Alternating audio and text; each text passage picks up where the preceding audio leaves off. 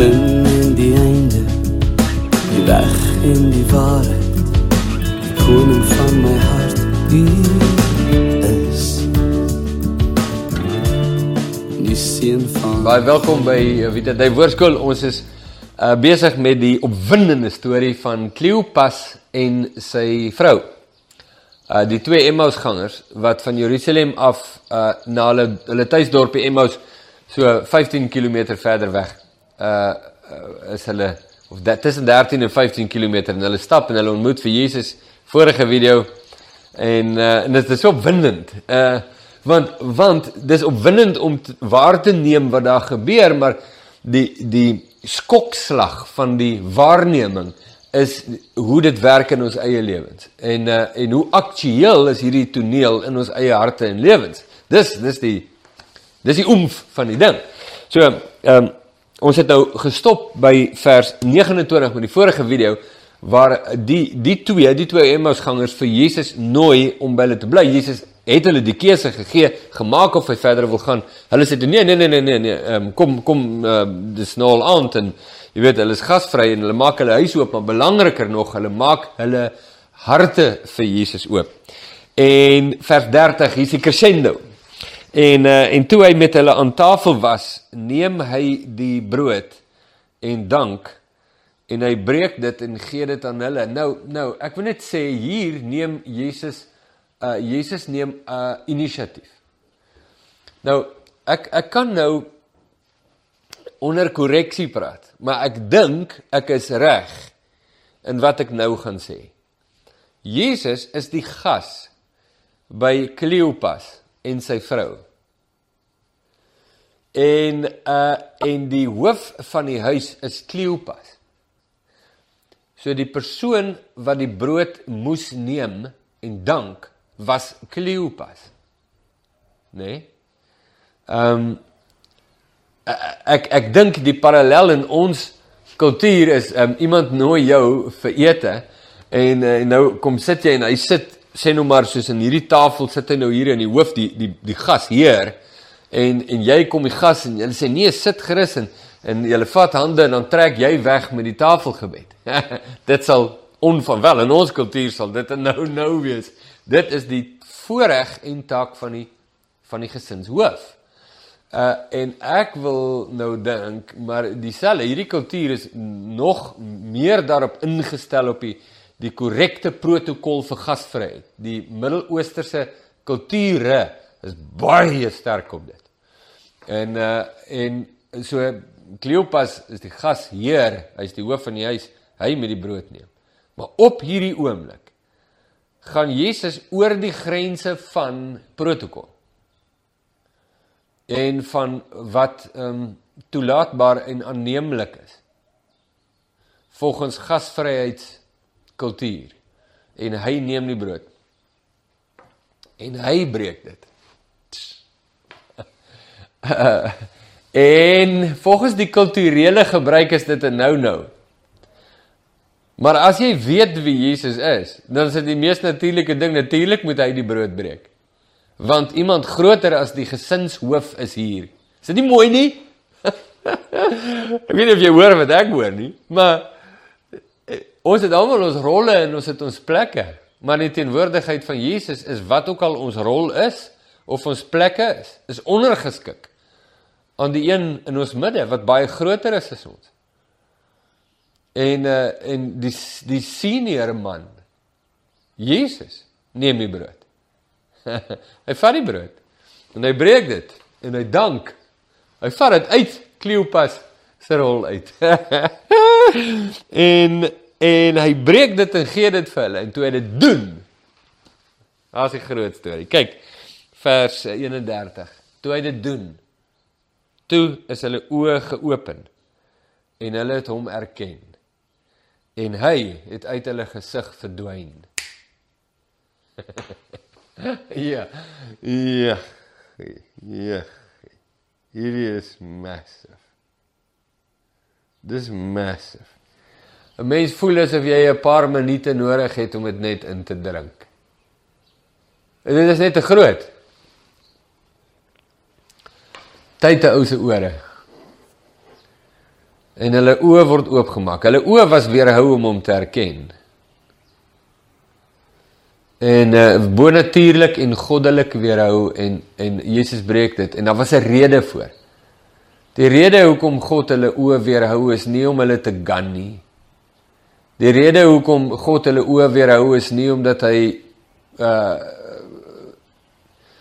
probeer moeilik en sleg wees en arbitrair net besluit, jy weet, hulle mag sien en hulle mag nie sien nie. Daar was 'n belangrike rede, omdat God wou hê dat hierdie openbaring van wie Jesus is, moes deurbreek deur al die ander skanse wat hulle nog gehad het, wat nog staande gebly het tot en met die kruisiging. Al het hulle hom bely as die Christus en die Messias voor die kruisiging, toe die krisis kom, toe is dit duidelik, dat hulle geloof nie op 'n vaste fondament was nie. En Jesus doen 'n baie noukeurige aksie en 'n operasie met Kleopas en sy vrou, om deur daardie skanse te breek, finaal. En hy begin met die skrifte. Hy begin aan hulle die skrif verduidelik. Nou as jy wil weet, wat was die reaksie in Kleopas en sy vrou se hart, toe Jesus met hulle begin praat oor die skrifte, moet jy die volgende versie lees. Ons gaan nou terugkom na 31, lees vers 32 en daar staan: was ons harte nie brandende in ons, toe hy met ons op die pad gepraat het en vir ons die skrifte uitgelê het nie. Daar die proses begin.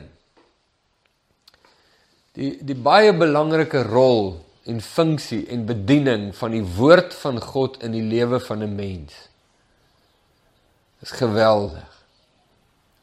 Moenie toelaat dat enige iemand, maak nie saak hoe hy hom voordoen, al doen hy hom voor as die engel van die lig.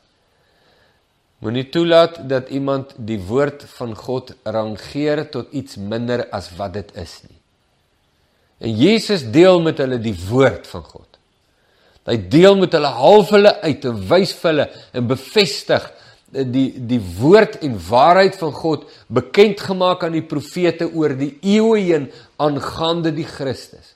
Hy lê dit in hulle bloot en die reaksie binne hulle, al herken hulle Jesus nog nie, is 'n brandende belewenis wat bonatuurlik die werking van God se gees in hulle harte is deur die woord. En dit is so belangrik hier. Dis hoekom ek hierdie kanaal want andersins dink ek, dis maar 'n ou flouerige kanaaltjie en ek het nou al baie oor gepraat, vir 'n klomp redes. Maar die een ding wat my en jou gesprekke op hierdie kanaal diepte en definisie gee, is dat ons na die woord van God kom as die woord van God. En dat ons kom nie as onderwyser en leerling of meester en leerling nie, maar as leerlinge voor die gees van God, deur die woord van God, en toelaat dat hy ons harte aan die brand steek. Was ons harte nie brandende nie. Weet jy wat volg op die werking van God se gees deur die woord in die lewe van 'n mens? Weet jy waarna dryf dit? Net na een plek. Die openbaring van wie Jesus is. Die oopmaak van die oë om hom te kan sien vir wie hy is. Dis die agenda. Is dit nie kosbaar nie? En dan verdwyn hy. Kom sê net gou iets oor die verdwyn, want hierdie is massive. En dit is so 'n crescendo waarmee Lukas afsluit. Jy weet, as jy nou gaan na die nederige begin, Lukas 1, en jy weet die geboorte van Jesus, en ons kry 'n voorreg, ons het alreeds toe al die bonatuurlike kant van die gebeure raak te sien. Maar die nederigheid en die eenvoud van al die ou goedjies en hoe dit nou oploop, tot waar ons nou is hier met Kleopas en sy vrou. Wow, this makes good reading, man. Jy weet, hierdie is, dis groot. So, Jesus maak hulle oë op, hulle herken hom, dis Jesus. En hy verdwyn. Hoekom verdwyn hy? Ek bedoel, kan jy nou dink wat 'n party sou dit gewees het as hy nou net nog 'n halfuur gebly het? Kan jy dink? Maar ek dink dit het iets te doen. Dit het iets te doen met wat Petrus skrywe in 1 Petrus 1. Ek hoop ek gaan dit nou vinnig kry. Ja, hier's dit. 1 Petrus 1 skryf Petrus, wat toe nou nog, hier in Lukas nog salig onbewus is van die belewenis van Kleopas en sy vrou, sal nou sien hoe het hulle toe nou uitgevind. Maar jare later skryf Petrus hierdie woorde. Hy sê, vir wie julle, nou, dis nou vers 8, 1 Petrus 1 vers 8, ek gaan nou, kan ek 2 verse voor dit begin, want dis waar die sin begin. So kom ek begin daar, en kom ons nou by vers 8 uit, dan kry ons daarom die sin. Daarin verheug julle heel. Nou, ons kan nou nie verder teruglees om te verstaan waaroor gaan die daarin nie, want dit gaan oor die beproefdhede, maar ons het nou nie tyd vir dit nie. So kom ons hou by vers 6. Daarin verheug julle heel, al word julle nou, as dit nodig is, 'n kort tydjie bedroef onder allerhande beproewinge, sodat die beproefdheid van julle geloof, wat baie kosbaarder is as goud wat vergaan, maar deur vuur gelouter word, bevind mag word tot lof en eer en heerlikheid by die openbaring van Jesus Christus. Het klink asof hy so pas Lukas 24 gelees het, nee. En dan sê hy vers 8, hy praat nou oor die openbaring van Jesus Christus, en dan gaan hy vers 8, gaan hy nou praat oor Jesus, vir wie julle, al het julle hom nie gesien nie, tog lief het, en wie julle, al sien julle hom nou nie, tog glo, en julle verbly met 'n onuitspreeklike en 'n heerlike blydskap. So toe die openbaring losbreek in Kleopas en sy vrou se hart, dis 'n bonatuurlike, goddelike openbaring. Die Griekse woord is apokalips. Ons het van daardie woord 'n totale gedrog gemaak. Apokalips, die bekendmaking, die openbaring van Jesus.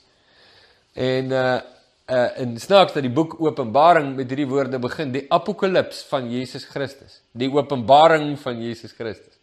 Is dit nie lieflik nie, hè? Nietemin, die openbaring breek in hulle harte in Jesus te doen. Want dis nie nodig dat hy nou sigbaar met hulle sintuie hier by hom sal wees, nie, hoekom nie? Want hy het opgestaan in hulle harte.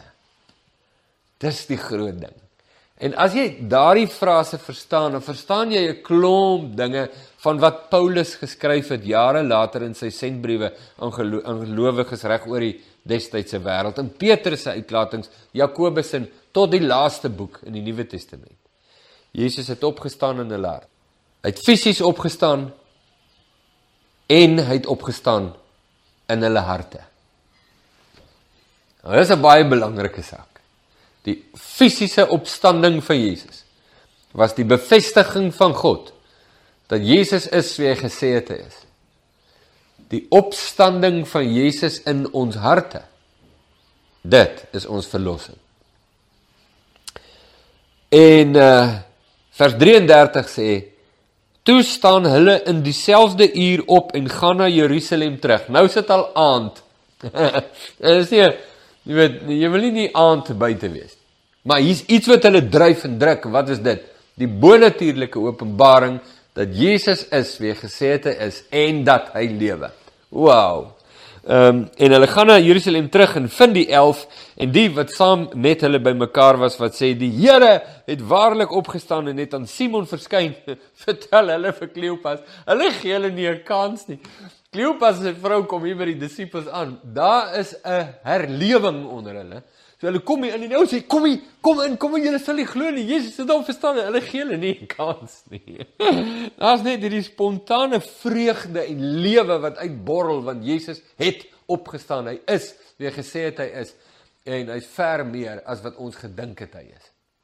En daardie vreugde borrel oor en spoel oor na Kleopas en sy vrou, en toe hulle nou uiteindelik bedaar, toe sê Kleopas, wow, ons het ook iets om vir julle te vertel, weet julle hoekom is ons hier? Want ons was by die huis. En vers 35, toe vertel hulle wat op die pad gebeur het, en hoe hy aan hulle bekend geword het, by die breking van die brood. En terwyl hulle hieroor praat, staan Jesus self in hulle midde en sê vir hulle, vrede vir julle.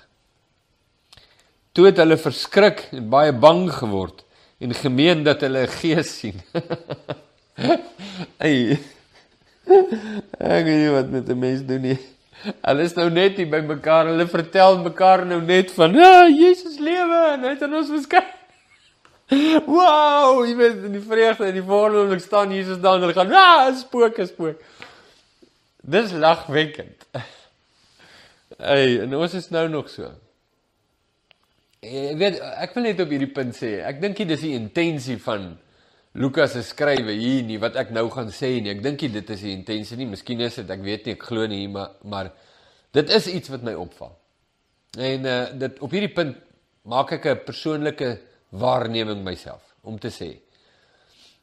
Petrus skrywe, kom na hom toe en hou aan na hom toe kom. Hoe belangrik is dit? Jy weet, ons kan praat oor die openbaring van Jesus gister. En die openbaring van Jesus vandag mis. En hoe belangrik is dit om te kom na hom toe en aan te hou kom na hom toe. Ons kan groot herlewing konferensies hou oor 25 jaar gelede. En die besondere lig waartoe ons gekom het in die verlede. En dan verskyn Jesus vandag en dan sê ons spook. As dit iets daar, weet jy of jy nou, en ons het 'n notasie wat ek maak.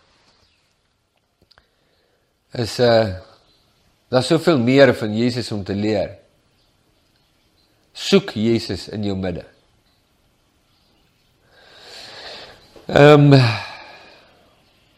En hy sê vir hulle, waarom is julle ontsteld en waarom kom daar twyfel in julle harte op? En jy weet, is dit moontlik om Jesus gister te gesien het en om vandag te mis? Ja, hier is 'n pragtige voorbeeld. En nou mis hulle, sê, hoekom twyfel julle nou? Wat gaan nou aan? Kyk na my hande en my voete, want as ek self voel aan my en kyk, want die gees het nie vlees en bene soos julle sien dit ek het nie. Ek gaan nou nie daaroor praat nie, maar hier is een van die skrifgedeeltes wat interessante inligting gee oor die uniekheid van die verheerlikte liggaam wat ons ontvang na hierdie tydelike. Die totale uniekheid, dit is 'n liggaam, maar hy beskik oor kwaliteite wat net totaal en al out of this world is, soos wat ons in Jesus gedemonstreer sien hier. En terwyl hy dit sê, wys hy hulle sy hande en sy voete, en toe hulle van blydskap nog nie kon glo en hulle verwonder, sê hy vir hulle, het julle hier iets om te eet, en daarop gee hulle om 'n stuk gebraaide vis en 'n stuk heuningkoek, en hy het dit geneem en voor hulle oë geëet. En hy sê vir hulle, dit is die woorde wat ek met julle gespreek het, toe ek nog by julle was, dat alles wat oor my geskrywe is in die wet van Moses, en die profete, en die psalms, vervul moet word. Toe open hy hulle verstand, om die skrifte te verstaan. En dis 'n bediening wat ek en jy die hele tyd van Jesus moet vra. Here, open my verstand. Open my oë. Prys die Here vir gister se opening. Maar dis nie voldoende vandag nie. Ek bou voort op die opening van gister. Maar vandag het ek weer nodig dat U my oë open. My verstand open. En hy sê vir hulle, so is dit geskrywe, en so moes die Christus ly en op die 3de dag uit die dode opstaan. En bekering en vergewing van sondes in sy naam verkondig word aan al die nasies van Jerusalem af verder. Bekering, vergewing van sondes. Jy kan nou sien, ek is nou lus en sê iets daar oor die absolute snert, wat ons deesdae hoor, onder die vaandel van die evangelie, wat hier geskryf staan, net totaal in al veto. Maar ek gaan nie nou nie, ander dag. En sê Jesus verder, vers 48, en julle is getuies van hierdie dinge, en kyk, ek stuur die belofte van my Vader op julle, maar julle moet in die stad Jerusalem bly, totdat julle toegerus is met krag uit die hoogte. En die krag uit die hoogte gaan wees om hulle bonatuurlik buite staan as getuies van Christus. Dis ook 'n baie belangrike ding wat jy moet onderstreep, want om hierdie punt, al klink dit nie vir jou nou so nie, is hier baie gelowiges verward oor wat is die doel en rede vir die doping in die Heilige Gees. Jesus lig dit pragtig uit en eenvoudig. En hy het hulle uitgelei tot by Betanië. En hy het sy hande opgehef en hulle geseën. En terwyl hy hulle seën, het hy van hulle geskei en is in die hemel opgeneem. En hulle het hom aanbid en na Jerusalem teruggegaan met groot blydskap. En hulle was gedurig in die tempel en het God geprys en gedank. En Lukas sluit af met Amen. Is dit nie kosbaar nie? Ja. Ja, mag Jesus jou op dieselfde manier seën, met oop oë om hom te kan sien, oop harte om die skrifte te kan verstaan, dat jy Jesus mag belewe en lewe. En elke knie sal buig, elke mond getuig, dat U